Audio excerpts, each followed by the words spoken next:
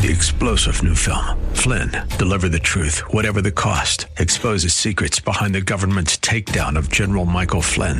Flynn knew what the intel world had been up to. He ordered the first audit of the use of contractors. This set off alarm bells. He told the truth. He was the most dangerous person for Donald Trump to hire. They had to get rid of Flynn. Flynn, deliver the truth, whatever the cost. Available now. Watch it today. Go to salemnow.com. salemnow.com. Dennis Prager here. Thanks for listening to the Daily Dennis Prager Podcast. To hear the entire 3 hours of my radio show, commercial-free, every single day, become a member of Pragertopia. You'll also get access to 15 years' worth of archives, as well as the daily show prep. Subscribe at Pragertopia.com. Hi, everybody. Welcome to the Dennis Prager Show. President Trump was on trial for rape. The rape that occurred. What year was that alleged rape? Mid-1990s. How do you put somebody on trial 30 years later, or nearly 30 years later, because they changed statute of limitations laws with regard to rape, just like they changed the laws at college, so that a boy charged with any sexual crime has basically no defense. It is a feminist takeover of the legal system, where whatever is possible is done to favor a woman in a courtroom with regard to charges against a male. Then that's what we have here. Alan Dershowitz, who voted for Joe Biden, and one of the most famous Harvard law professors until very recently when he became emeritus. The mixed verdict delivered by the jury in the Donald Trump civil rape case will be interpreted differently by those who support and oppose the former president. On the main count that Trump raped E. Jean Carroll, the 9-person jury unanimously found that he did not. The plaintiff could not even satisfy its low burden of proof, namely proof beyond a preponderance of the evidence, not proof beyond a reasonable doubt. In so finding, the jury apparently disbelieved at least part of the plaintiff's testimony. She was very specific about being raped, not merely sexually abused or molested, as the jury did find. It's a strange verdict, Dershowitz writes. The jury seems to have believed some of her testimony, namely that she had an encounter with Trump at Bergdorf Goodman in the mid-1990s, which Trump has adamantly denied, both in depositions and in public statements. He did not appear at trial either to testify or to sit in the courtroom, but his lawyer presented his denials to the jury. It is also hard to reconcile the jury's finding that he did not rape her with its finding that he maliciously defamed her by essentially saying that he did not rape her. Wow. So, yes, you say that he raped you. He denies that he raped you, says you lied about him raping you. We agree that he did not rape you, and he's guilty of maliciously defaming you. I'm laughing because my alternative is to cry. America, America, God shed his grace on thee. Without God's grace, I'm not sure much can be done, and I don't rely on that because I rely, and I think God relies on humans to do the repair work on Earth. Accordingly, the United States Court of Appeals for the second court to which this case will be appealed will have its work cut out for it. There will be other substantial issues as well on appeal. They include the extension of the statute of limitations after it had already expired. That's what I said to you. They changed the law on the expiration and statute of limitations with regard to expiration. They changed the law. So she came back. What's to stop any woman from saying the same thing? I was in Bergdorf Goodman in 1995, whatever the year was, and he raped me. How many rapes take place at Bergdorf Goodman? I wonder if is that a fair question? I mean that. Is it easy to rape a woman? Where do you rape a woman? And if she calls out for help, is it not heard? Was it a changing room? Did no other woman see a man go into a changing room with a woman? Let's say they didn't. Was nothing heard? Was it a quiet rape? And molestation. Oh, the statute of limitations is not expired. They changed it. I think I'll charge him. So there will be other substantial issues as well on appeal. They include the extension of the statute of limitations after it had already expired, which allowed the plaintiff to bring a quarter-century-old case. Exactly. This may well constitute denial of due process as guaranteed by the Fifth Amendment. Other appellate issues will include the judge's strange ruling that the names of the jurors will remain anonymous even to the lawyers, thus denying them the ability to research them and determine whether any hidden biases may have existed. We now have truly Stalin's judges, as became clear yesterday with Julie Kelly and what is happening to January 6th prisoners. We have judges who, without doubt in my mind, are morally indistinguishable from the judges who served Stalin. In the United States of America, how does a good country produce bad people? That's the riddle of our age. How do medical schools produce doctors who say that at 2 you know your gender dysphoria, you know that you're the other sex, and that they should begin to do indeterminate damage to you with hormone blockers hidden from your parents in many cases before puberty. That's why it's called a puberty blocker, or just as puberty begins. How does a good society produce so many bad people?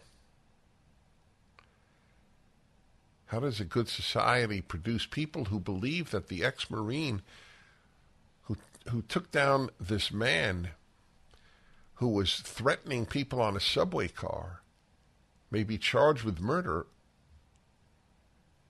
when the people were dialing 911 asking for help against the man that this guy brought down?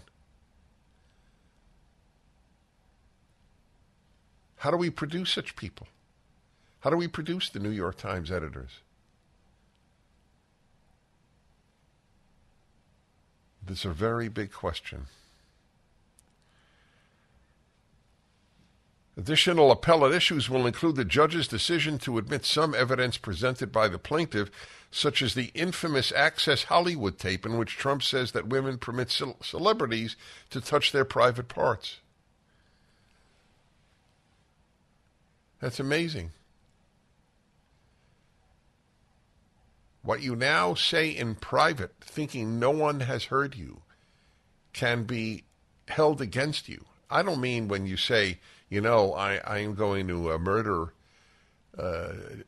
Joe Jones over there.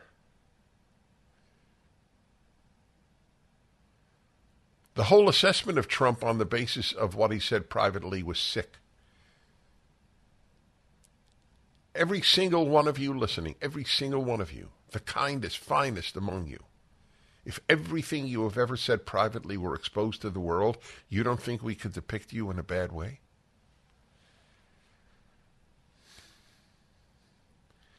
And yet they had a million women march. I don't know how many came, but so it was called, on the basis of something he had said years earlier in private to another guy. The judge also excluded some evidence that the defendant sought to admit. All in all, if the appellant in this case had a name other than Donald Trump, there's good likelihood that the entire verdict might be reversed, but almost nobody, whether they be a judge or a juror, doesn't have strong views about the former president. Whether these views impact judicial decisions is a question about which reasonable people might disagree. The impact of this decision on Trump's political aspirations is also uncertain. I will continue. 1-8-PRAGER-776. Natural disasters, airline cancellations and runway near misses, supply chain issues, inflation, rising interest rates, and sky-high government debt. This is Dennis Prager for AmFed Coin and Bullion. There's a lot in the news about what consumers cannot control, so let's talk about what you can control. You can control how you choose to invest and protect your wealth. That's why I choose to do business with Nick Grovich and his company AmFed Coin and Bullion. Now is a great time to own tangible assets like gold, silver, and platinum. With over 41 years experience and tens of thousands of satisfied clients, Nick will help you make informed decisions and show you smart choices, which have been proven winners time and time again. AmFed Coin and Bullion will sell you the right types of precious metals to get the maximum value for your money. Take control of your investments like I did. Call Nick and his team at AmFed Coin and Bullion at 800-221-7694. AmericanFederal.com, AmericanFederal.com. I am reading to you Alan Dershowitz's analysis of this trial of President Trump 25 years after the alleged act. He raped me at Bergdorf Goodman.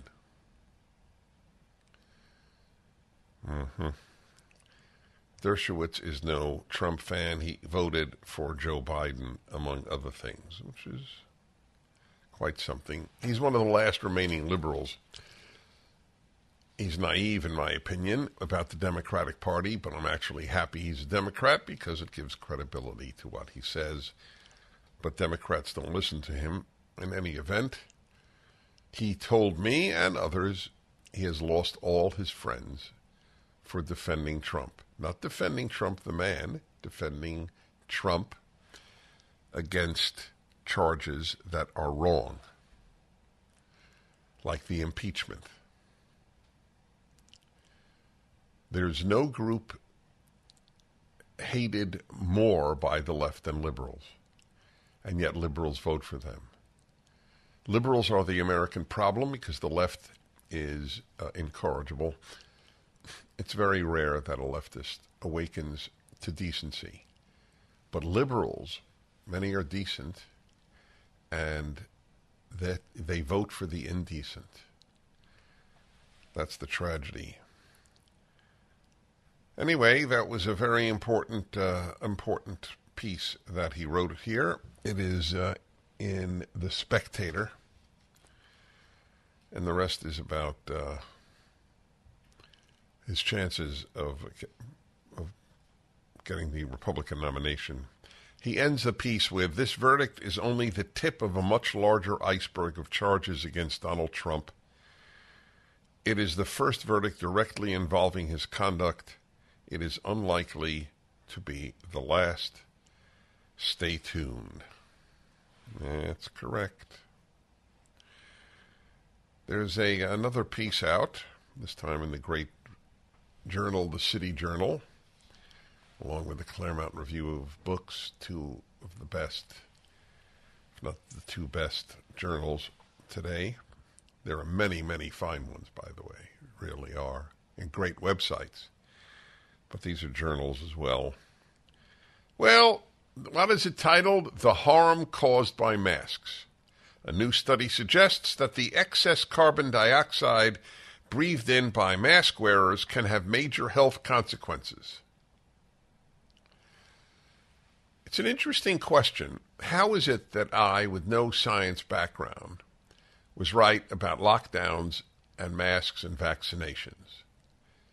And the vast majority of doctors were wrong. I mean, really, really, really wrong, dangerously wrong, frighteningly wrong. How is that? That's another interesting question, like how does a good society produce bad people? How is it that a layperson like me was right on masks, lockdowns, and COVID vaccines, which I never took, by the way? Got COVID twice, at least twice. I may have had it again. I don't bother testing anymore. How is that? Because doctors, like everyone else in the college and graduate school educated, have not been taught to think independently, let alone taught to be courageous. That is why. Doctors have no more courage than taxi drivers or lawyers or, it doesn't matter, baseball players. Why would they? What in medical school teaches you to be courageous? Now you are taught to be a sheep. Medical schools are telling medical students not to use the word woman or man. That's right. I've read to you article after article, and there are more. I could make this show only what happens at medical schools. This could be a 3-hour-a-day medical school update. That's how sick medical schools are, and they've been for a while, apparently, because they produce all of these doctors, mostly women, who advocate gender-affirming care, which is as big a lie as the, Inflation Reduction Act, which increased inflation, not reduced it.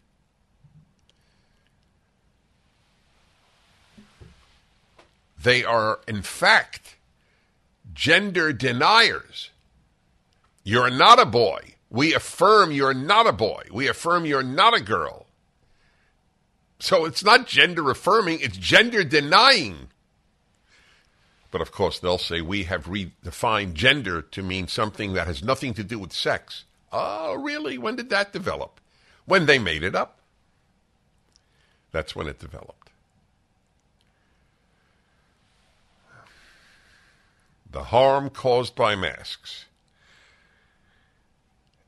by Jeffrey H. Anderson. Evidence continues to mount that mask mandates were perhaps the worst public health intervention in modern American history. While concluding that wearing masks, quote, probably makes little or no difference, unquote, in preventing the spread of viruses, a recent Cochrane review, that's the most prestigious review in epidemiology, also emphasized that, quote, more attention should be paid to describing and quantifying the harms that may come from mask wearing. A new study from Germany does just that. And it suggests that the excess carbon dioxide breathed in by mask wearers may have substantial ill effects on their health. And in the case of pregnant women, their unborn children's health. I will continue when we return. It is a very important question why I got it right and your doctor probably got it all wrong. Just when you thought it couldn't get any better, Mike Lindell with MyPillow is launching the MyPillow 2.0. When Mike invented MyPillow, it had everything you could ever want in a pillow. Now, nearly 20 years later, he discovered a new technology that makes it even better. The MyPillow 2.0 has the patented adjustable fill of the original MyPillow, and now with a brand new fabric that is made with a temperature-regulating thread. The MyPillow 2.0 is the softest, smoothest, and coolest pillow you'll ever own. For my listeners, the MyPillow 2.0 is buy one, get one free offer with promo code Prager. MyPillow 2.0 temperature-regulating technology is 100% made in the USA and comes with a 10-year warranty and a 60-day money-back guarantee. Just go to MyPillow.com and click on the radio listeners square to the buy one, get one free offer. Enter promo code Prager or call 800-761-6302 to get your MyPillow 2.0 now. Hello, everybody. I'm Dennis Prager. The harm caused by masks, we'll put it up at DennisPrager.com from the excellent City Journal. Excess carbon dioxide breathed in by mask wearers may have substantial ill effects. This is a new study from Germany. Why don't I tell you the name of the new study from Germany? Let's see here. All right, look at that. It's in English. I thought I'd get a chance to say some German. I'm going to Germany next week. Let's see. Helion. Possible toxicity of chronic carbon dioxide exposure associated with face masks use, particularly in pregnant women, children, and adolescents. A scoping review. And let's see here.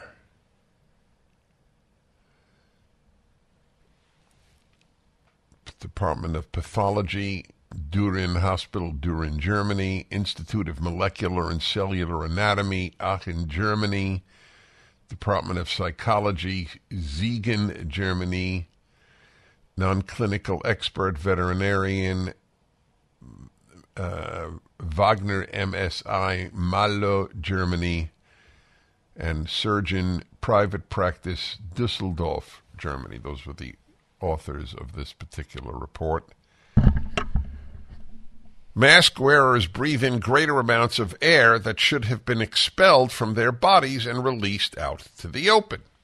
Quote, a significant rise in carbon dioxide occurring while wearing a mask is scientifically proven in many studies, quote unquote, writes the German authors. Quote, fresh air has around 0.04% carbon dioxide, while chronic exposure at carbon dioxide levels of 0.3%, as opposed to 0.02, is toxic. How much CO2 do mask wearers breathe in?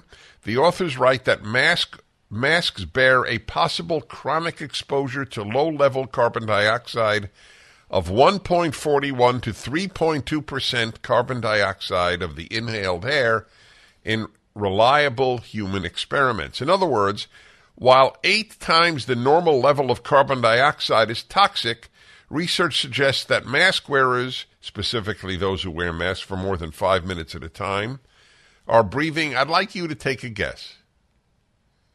All right? I want you to come up with a number. 8 times the normal level of carbon dioxide breathed in is toxic. So how many times the normal level of carbon dioxide do mask wearers breathe in? 8 is toxic.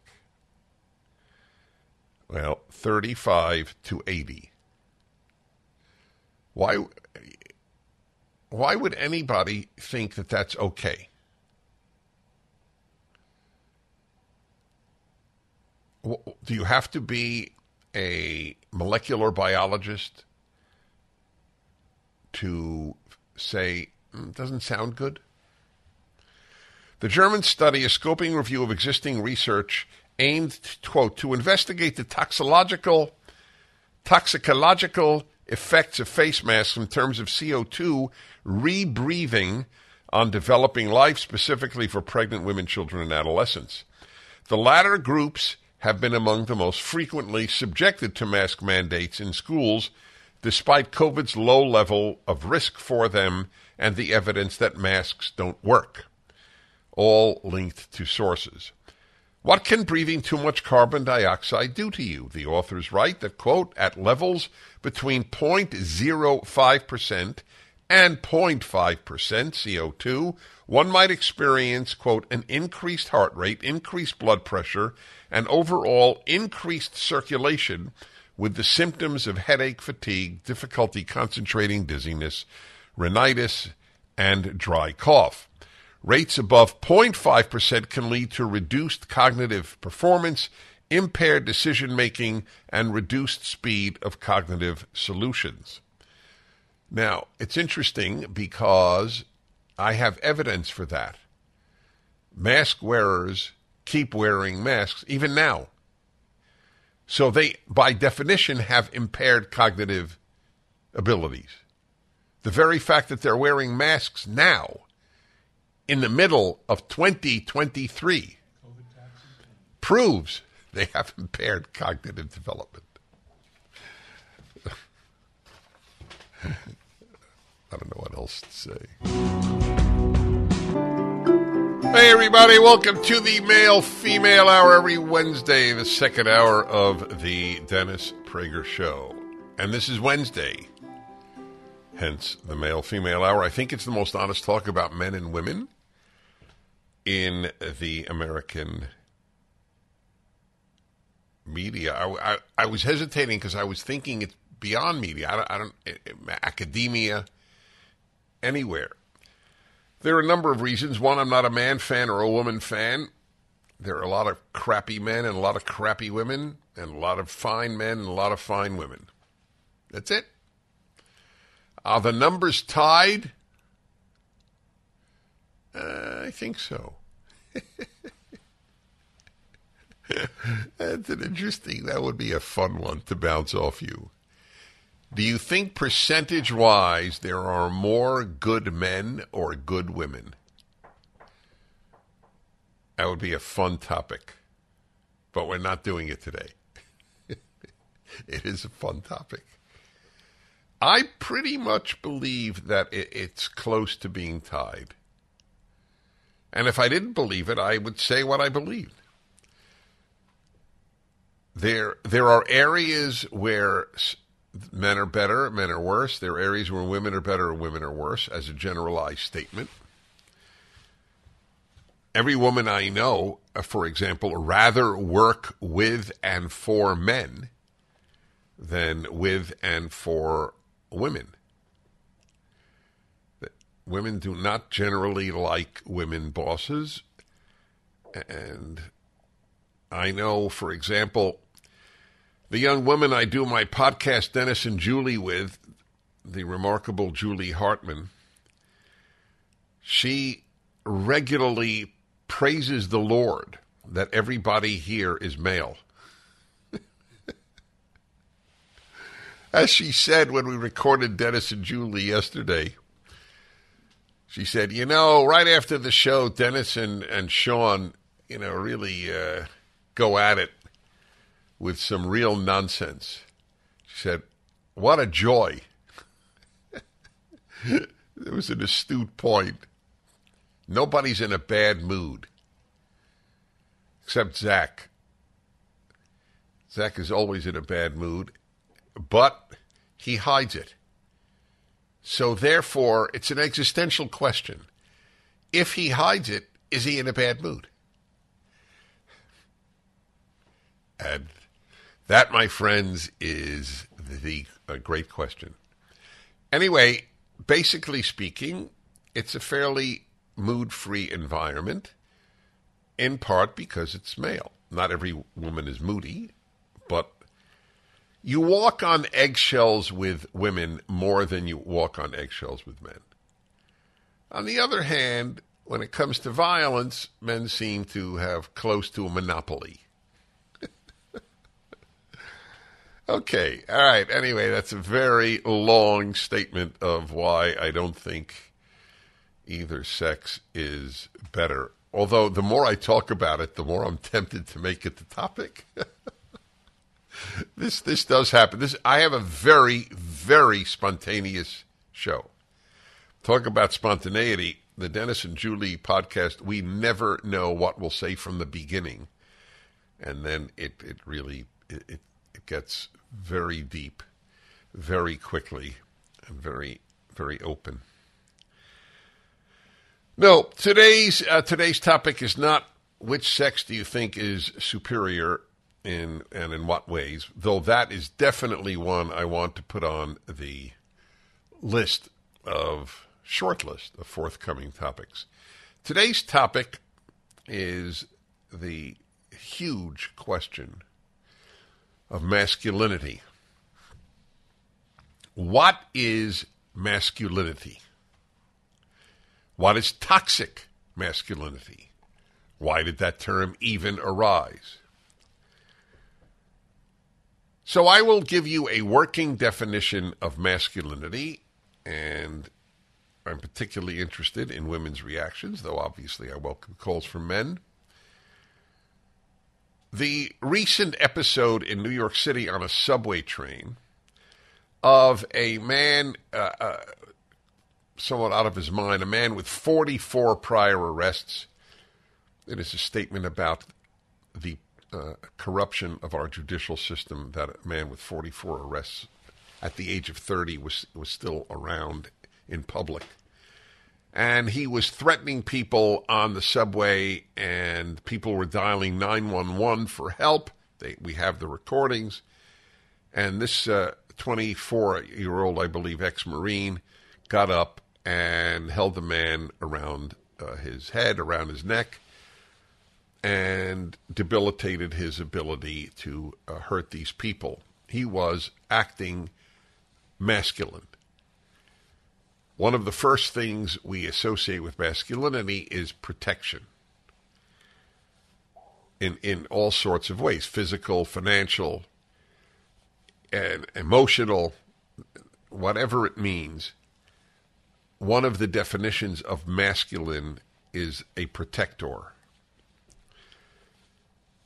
I have another characteristic which is more in your face, not meant to be in your face, but it's not something most men would say, which sort of proves my point.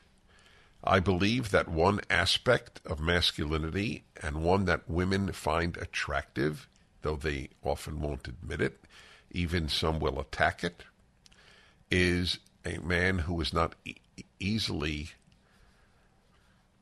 intimidated by a woman. Women don't like that. I think that women almost naturally test men, and they want them to pass the test. It makes a woman feel secure. If she feels she can intimidate him easily, it is not a good thing, I believe, for either sex. So not to be intimidated by women in general, and not to be intimidated by one's woman. That doesn't mean you don't love her, respect her, treat her decently, kindly, all of that, of course. That has nothing to do with whether or not you're easily intimidated. Wonder how people react, people listening to that aspect of masculinity. 1-8-PRAGER-776. Third, a masculine man fights for what is right. He is not afraid. That's a big part of masculinity. A man who is not afraid. When I saw fathers wearing masks long after COVID had passed, I don't think he should have worn it when it was there, but that's not here or there on the masculinity. An afraid man is not a masculine man. That's a big factor. We produce men who are afraid, men who are intimidated. When I saw the medical students taking this vow to be woke, that's exactly what it was at the University of Minnesota Medical School, at Columbia University's medical school. I saw how we are producing non-masculine men. Society cannot survive with non-masculine men. Who will fight for what is right? Who will protect? Who will be strong? The whole feminist movement was a women intimidating men movement, and men fell, one after another. Men who celebrated their wives going on the Million Woman March for no reason other than they wanted to express how victimized they are. I don't think these men were being masculine. They were being intimidated. What will my wife say? What will my daughter say? It's important, but they're not masculine questions. 1-8-Prager-777-243-7776.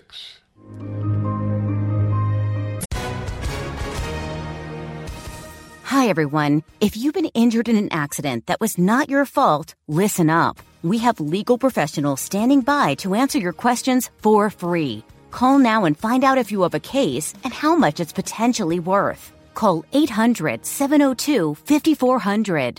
I'm here with spokesman John Wolf. So, John, tell everyone listening who should call right now. Well, Maria, first off, thank you for having me here. It's always nice to answer the listeners' questions. Now, as far as who should call in, anyone who's been injured in an accident and think you deserve compensation, give us a call right now. 800-702-5400. You'll find out if you have a case and how much it's potentially worth. Thanks, John. You heard it, folks. Take advantage of this opportunity and call now. 800-702-5400.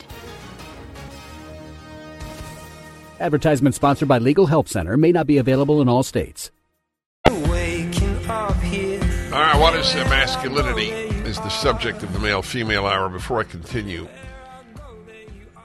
a word about a movie that I was so impressed with that even when they stopped advertising on the show, I recommended that you see it. In fact, I was so taken with it that my wife and I had a lunch with one of the two stars of the film, and it was he's a remarkable person. His wife is as well, and the acting is fantastic. The whole theme is unique.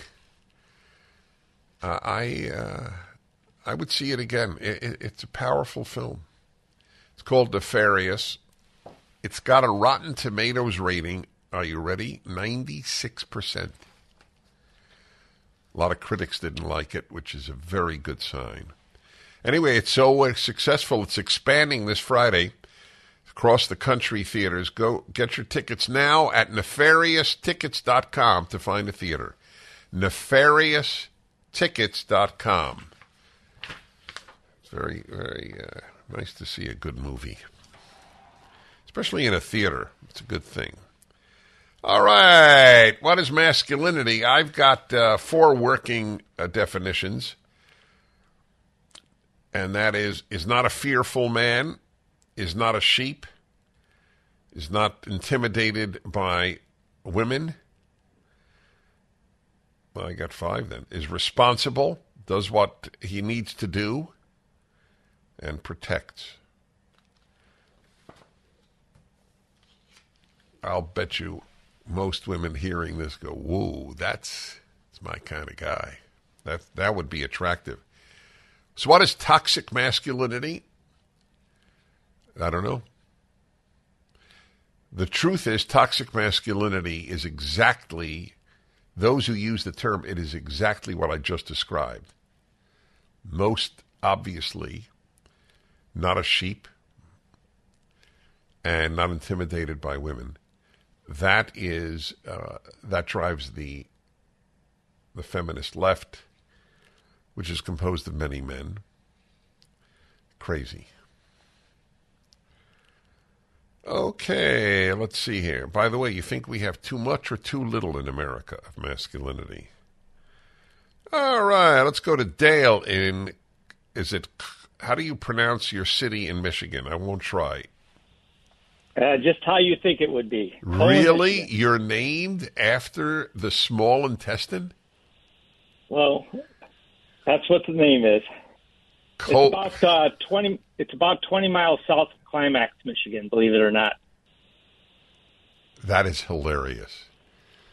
I'm speaking to someone in Colon, Michigan, 20 miles south of Climax. I'm not going to ask you what you're 20 miles west of. I don't know what can be said on the air. It's near Kalamazoo. Okay, fair enough. Thanks for calling. Go ahead. It's the magic capital of the world, by the way. Harry Blackstone Jr. is from the area. The Harry Blackstone and Harry Blackstone Jr. Oh, really? Anyways. All right. Yes. Anyways, I can give you a trait of what I'm always told what toxic masculinity is, and that's overly aggressive. And one of the things they always say is it's toxic masculinity that gets us into wars. But I have an answer for that, in that I think that toxic femininity is what gets us into wars, because you're always going to have very aggressiveness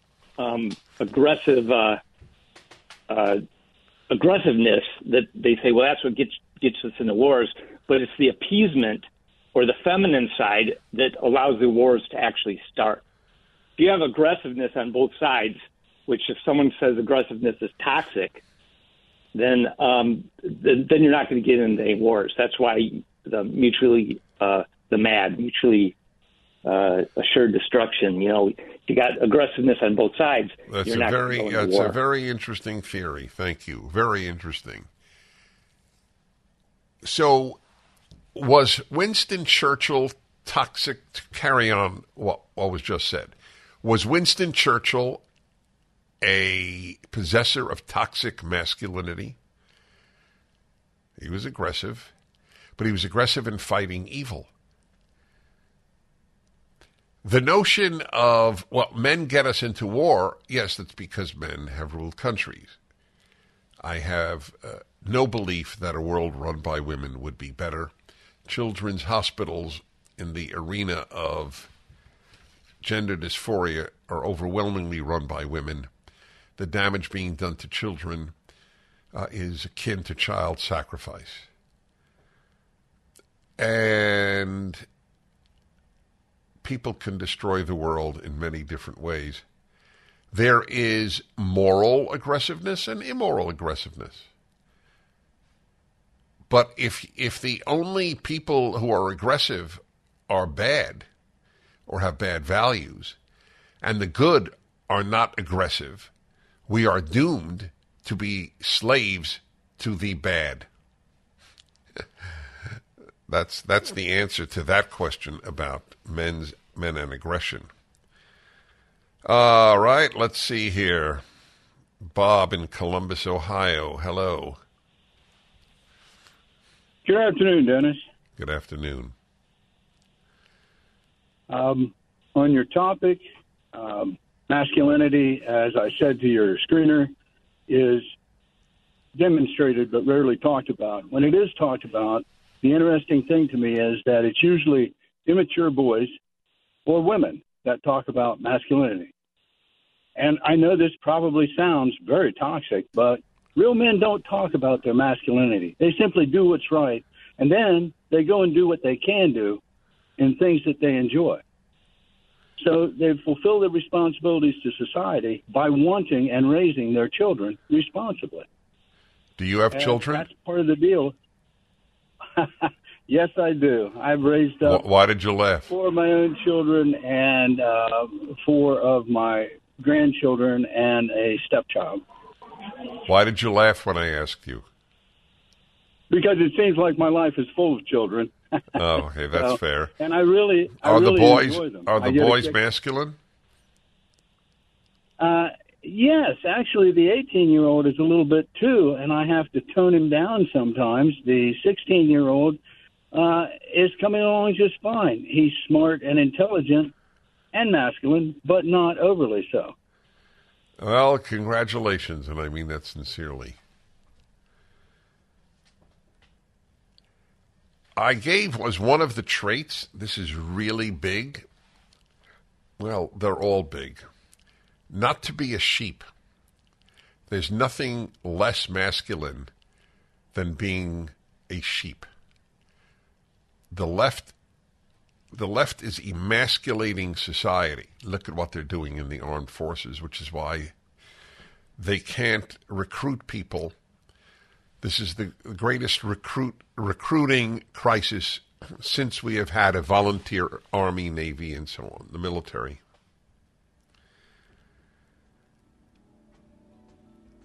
Courage. That's masculine. Some people say a man is made out of mud. A poor man's made out of muscle and blood. muscle and blood and skin and bone. Good one. Mind that's weak and a back that's strong. You load 16 tons. And what do you get? Another day older and deeper in debt. St. Peter, don't you call me 'cause I can't go. Yes. I owe my soul to the company store. Who's singing this? Tennessee Ernie Ford. I knew he was a well-known person. By the way, it's not well known that I was known as a kid as Tennessee Dennis Prager. Yeah, you thought you knew all about me, Sean, didn't you? That's right, Tennessee Dennis.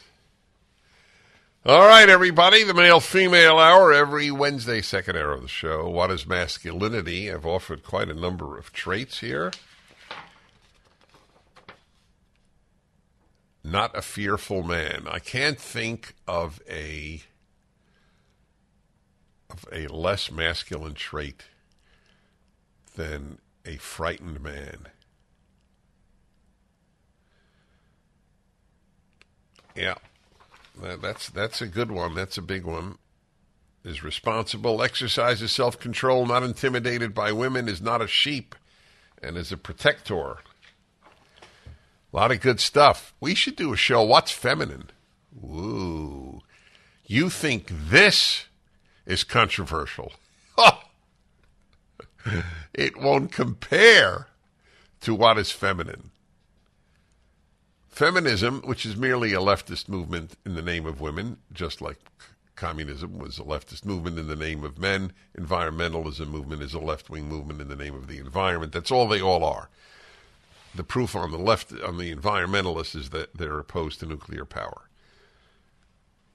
which would solve the entire issue of fossil fuels in a safe and dependable, unlike idiotic dependence upon sun and wind. But that's not their interest is not the environment. It's a left-wing movement. And so is feminism. Feminism hates femininity and hates masculinity. Wants to make us all bland. The more men are like women and women are like men, the better the left likes it. Indeed, there aren't even men or women. That's a subjective thing in their view. All right, let's see. Let's go to Gia in Allentown, Pennsylvania. Thank you. Thank you, sir, for taking my call. I'm a first-time caller. I agree with your list. I would add the word respect. A man is always respectful, not just towards others, but a man is always respectful to a woman, regardless of the situation, because he has control over his emotions. I totally agree with you. It's very non-masculine to be ruled by your emotions. That's entirely accurate. I would only add that it's true for both sexes. Correct. It is for both. But I think in particular for men, because women can at times have a tendency to get very, very emotional and so forth. No, get out. Wait. When did you come up with that one? Because I'm a woman. Oh, that's right. Yes. And I raised one, and I raised 3 sons. But I would also tell you, I raised my sons as a man. You're to protect and provide. That's right. That I have on here. I had protect. Yeah. I didn't say provide, but that's right. I like that. Right. Well, that's been denied. This is a problem. Yeah. I mean, it is an issue that not overwhelmingly, but I think the average couple now, he is not the primary provider, and I think that has been challenging. I think to masculinity, men love to feel that they are the provider, they're the key provider, and it may be in any given area. It may not even be just monetarily, but the provider of something that renders him indispensable to the family. Traditionally it was income, but it could be other things. He could be the guiding light of the family. Even theoretically, I don't think that it's definitionally non-masculine for the man to take on the parental role. I know masculine men who actually have taken on that role.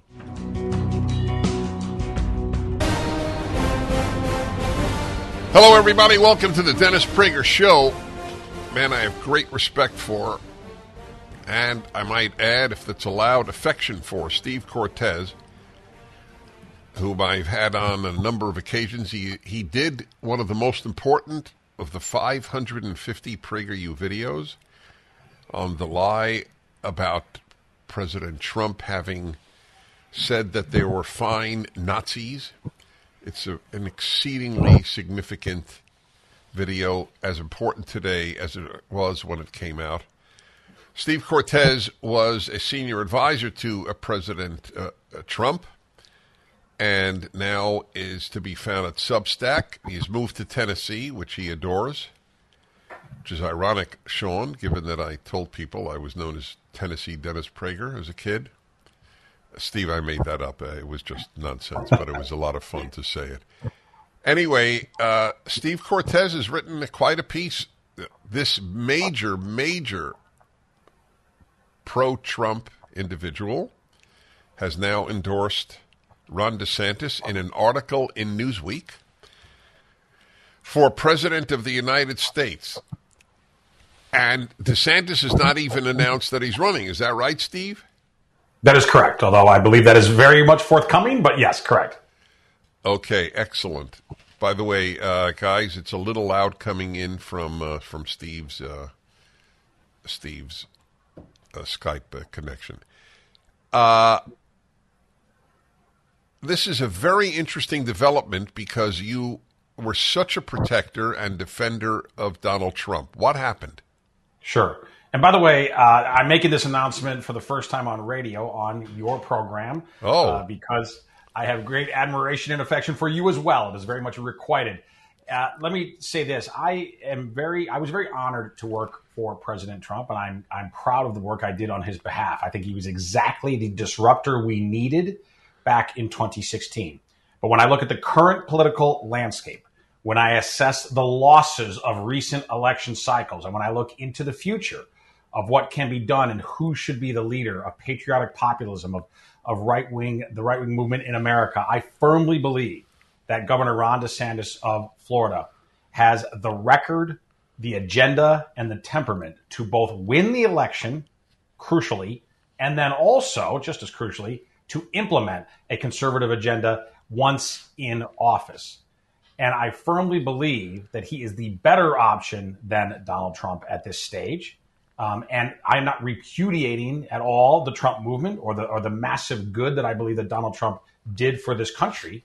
But I also believe that every candidate, every man, every person has seasons in life where they are most valuable. And at this stage, I think Donald Trump has actually become harmful to the movement. And conversely, in Ron DeSantis, I think we have a rising political star who has really pulled off a miraculous rally politically and otherwise in the state of Florida and deserves the shot to take on Joe Biden in the general election, which I would also say this, Dennis. One of the reasons I've come to this conclusion is a rematch of Biden versus Trump is statistically a rematch that almost nobody wants. I say statistically because if we look at polling, according to NBC polling, 70% of the American people do not want Biden to run again.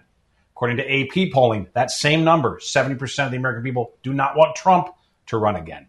So this is a movie we have seen before. It is a sequel that no one essentially wants to see. How do we prevent that? I believe the best option by far is to nominate Ron DeSantis. So this is really important, an important discussion.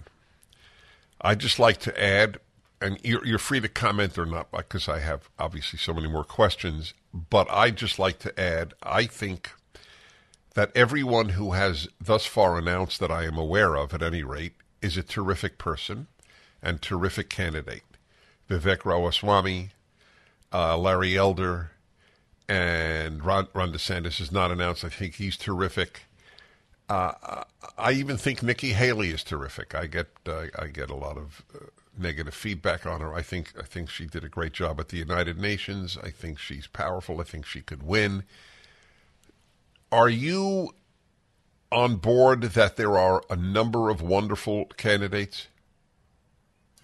I am not. I believe that it is Ron DeSantis. And I say it for this reason. He's the only candidate who espouses, and not just espouses, but has in fact implemented an agenda of what I call patriotic populism, sort of, the new right of conservatism as it is really defined now in 2020's America. He's the only one other than Donald Trump. But unlike Donald Trump, he does not carry with him the baggage and the chaos of Donald Trump. He is not the polarizing figure that Trump is. And I think what America is facing right now, I think it's one of the reasons that our country is miserable. And we are miserable. And that's not my opinion. Again, that by credible polling, that is the clear preponderance of the evidence right now. For example, Wall Street Journal poll that goes back decades, 78% of the American people right now do not believe their children will live a better life than they have lived. That is by far the worst mark in the history of that poll, which goes all the way back to the 1980s. So the national mood, national confidence has tanked. Anxiety, particularly economic anxiety, has soared. And it's mostly because of the mismanagement and the disaster that created crises of Joe Biden. But I think it is also because of a despondency over the political outlook of thinking that we have to have a choice between these two relics, both of whom are incredibly unliked and polarizing candidates in Joe Biden and in Trump. So I think only in Ron DeSantis, among the candidates out there, either announced or potential, only in Ron DeSantis, I think, do we find somebody who has bucked the trend of election losses and bucked it with gusto, right, in what he pulled off in 2022, and has shown us an ability to build a team, a unified, coherent team, and to methodically engage in the policy and governing blocking and tackling that is necessary to build a successful state, a state that has become a beacon for the entire country, where people have fled for economic opportunity, for sanity on COVID, for cultural protection. He's shown an ability to take on big business like no one else in the Republican Party, most especially Disney, but other big businesses as well, but an ability to take on, willingness to take on the most powerful corporation in his state when they tried to insist on sexualized, toxic indoctrination for young children.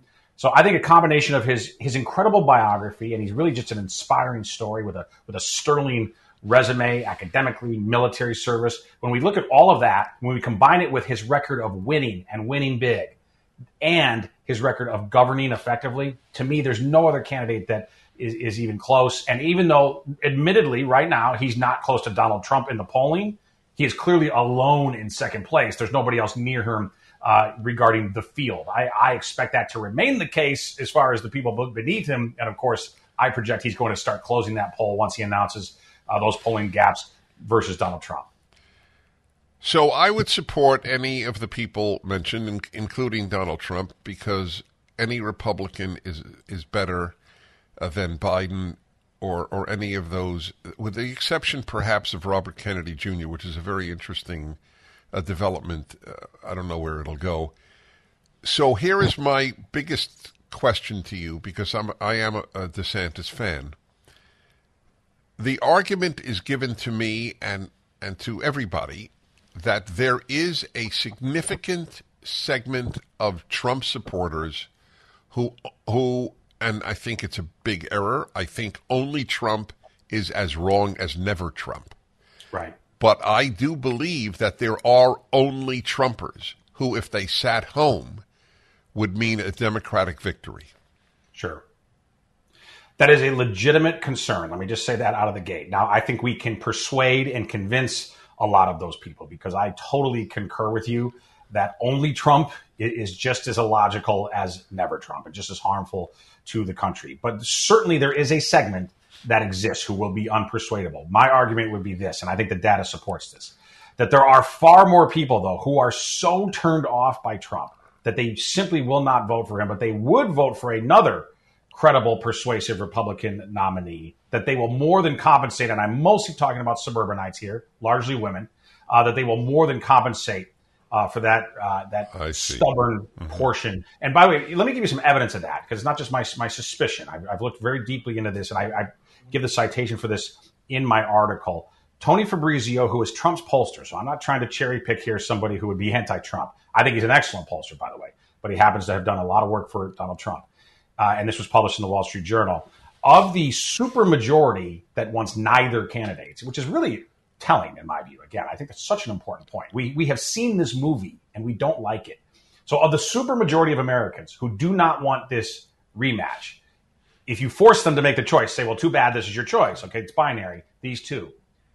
Joe Biden, according to Fabrizio, Joe Biden beats Trump by 39% within that disaffected cohort. All right, we'll be back with Steve Cortes in a moment.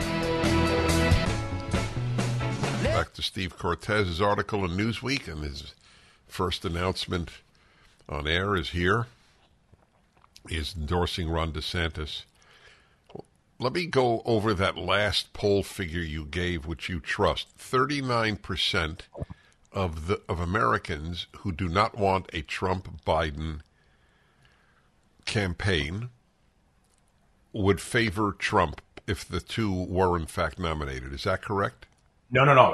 The other way. It is a 39% advantage for Biden, the actual number. I thought, yeah, it's funny. My wife also thought you said the other. That doesn't matter. It didn't make sense to me. So now that does. The actual numbers, let me give you. Right. Okay.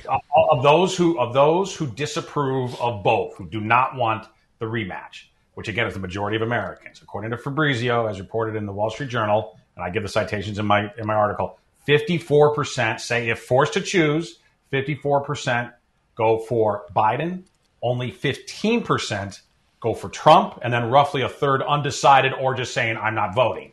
But the point is 54 to 15, 39% spread among the disaffected masses who don't want this matchup at all. And that is largely independents in America. And by the way, even though, again, admittedly, right now, I'm joining an underdog team with Ron DeSantis. Okay, we are clearly in second place, somewhat distantly so right now. I believe that gap will close, but nonetheless, I'm honest enough to admit that we're far back in polls. One place where we're not back at all is if you look at polling among independents right now. We are beating in a general election. We are beating Joe Biden by twice the margin that Trump is. Why? Because Trump still remains very toxic to independent voters. And independents have risen dramatically in their prominence in America. According to the latest poll out from Gallup, half of all Americans now identify as independent. So it is literally as large as the two other parties put together, and has continued to grow for years and years. In recent elections, and I think this is so crucial, Dennis, 2018, 2020, 2022, we have not won. We have lost, and in some cases lost miserably because of an inability to convince and persuade and motivate those very independents. I think we as conservatives have to be honest about this. I don't believe our agenda is wrong. America is a center-right country, but we are being governed as if the whole country is Berkeley, California, okay, or Cambridge, Massachusetts. Why? Because we keep losing winnable elections. So I think if we do a real reflection and a self-assessment, let's look at the outlier. For example, in November 2022, who won and who won running away? It was Ron DeSantis in Florida, where he took what was a swing state that he barely won in 2018. He took that and it went all the way to a nearly 20% landslide victory. And not only that, but he had magnificent coattails, meaning he lifted the entire slate, all Republican statewide office holders in Florida for the first time since Reconstruction. So that is the exact opposite of what we have seen with Donald Trump. He has the opposite of a net effect, of a tailwind, effectively, right, for the slate. In other words, he's very problematic for other folks on the ballot. So to me, when we look at Ron DeSantis with much of the Trump agenda, without the Trump chaos, without the polarization and the negatives, and somebody who brings discipline and focus to governing, something we just didn't get out of Donald Trump. He did a lot for this country, but he did not bring discipline and focus. Ron DeSantis brings that in spades.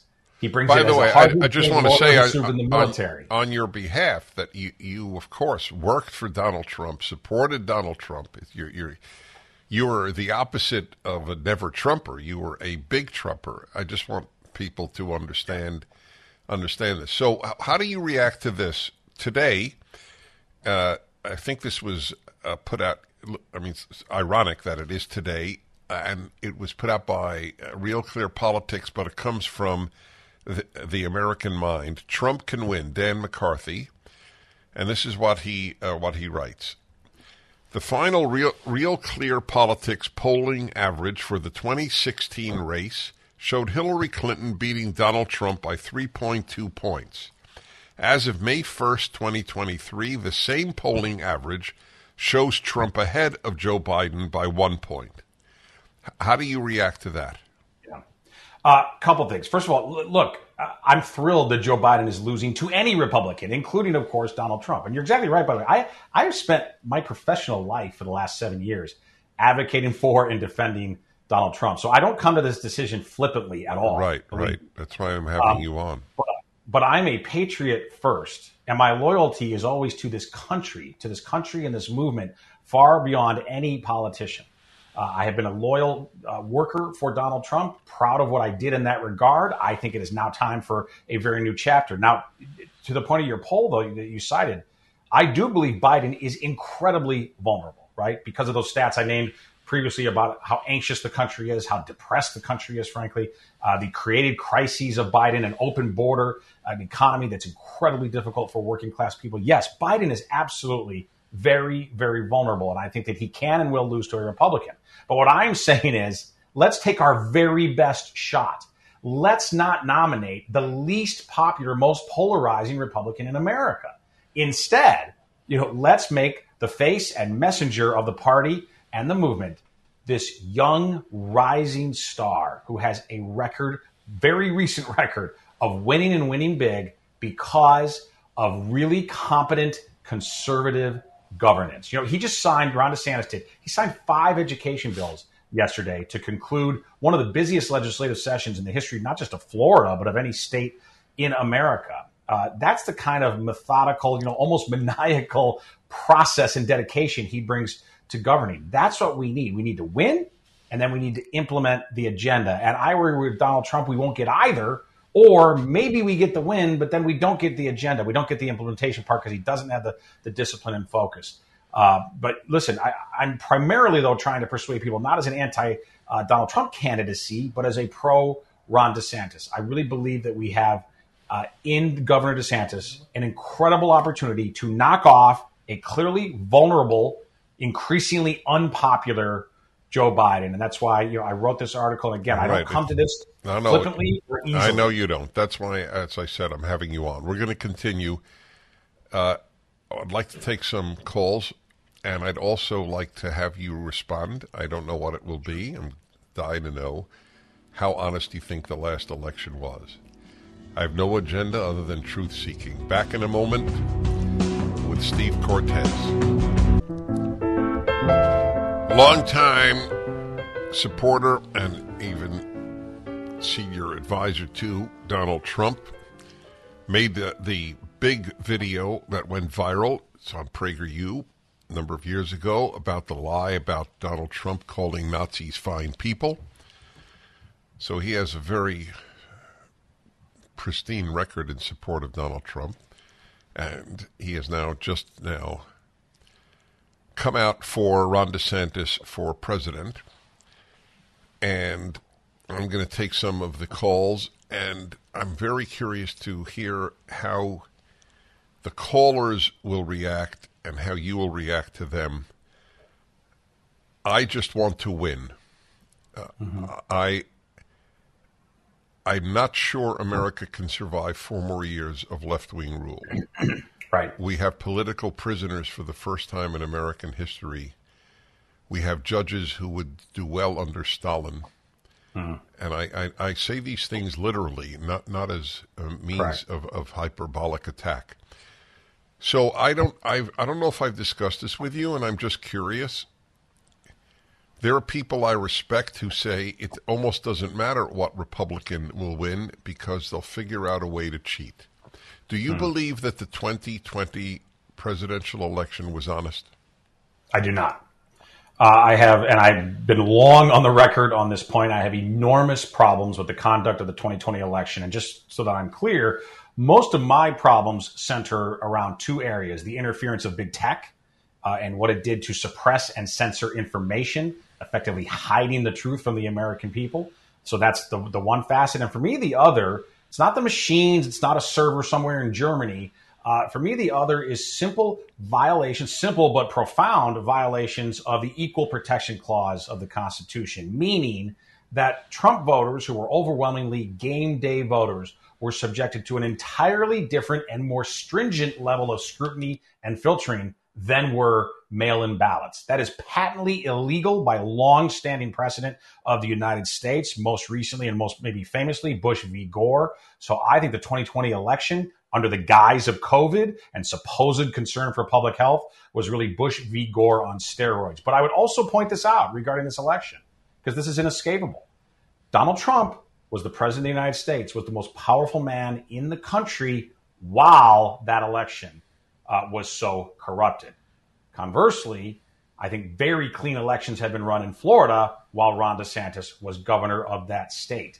And they do mail-in balloting there, which, to be honest, if it were up to Steve Cortez, there wouldn't be mail-in balloting. But regardless, they do it there. But at least they do it in a way that is far, far more secure and safe than was done all over the country in 2020. So that is my view. Again, that's speaking for Steve Cortez. Right, but what control does a president have over state voting?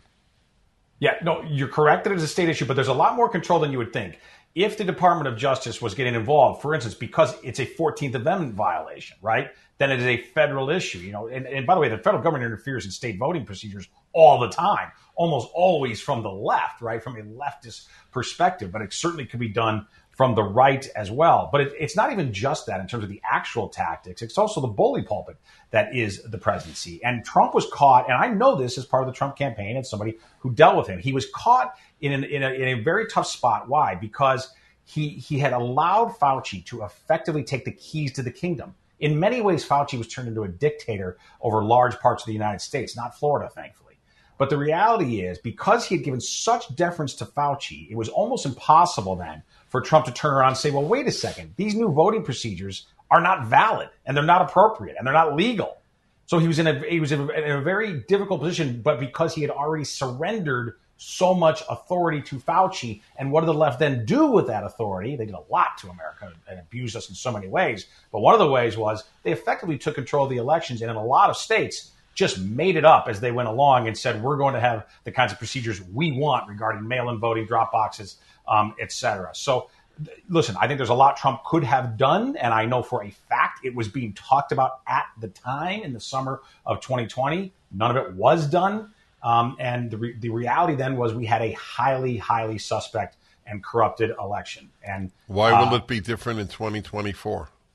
Yeah, well, listen, a couple of reasons. Number one is, thankfully, they at least don't have the beard, the cover of COVID, right? So they can't do some of the extrajudicial, extra legal things that they were doing then. But number two, thankfully, I do think that we are awakened to that reality and eyes on the process, even though it's a very imperfect process in a lot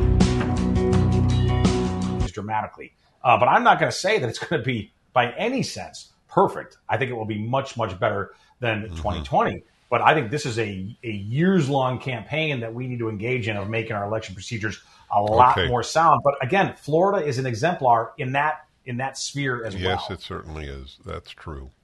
Back with Steve Cortez in a moment. Dennis Prager here. Thanks for listening to the Daily Dennis Prager Podcast.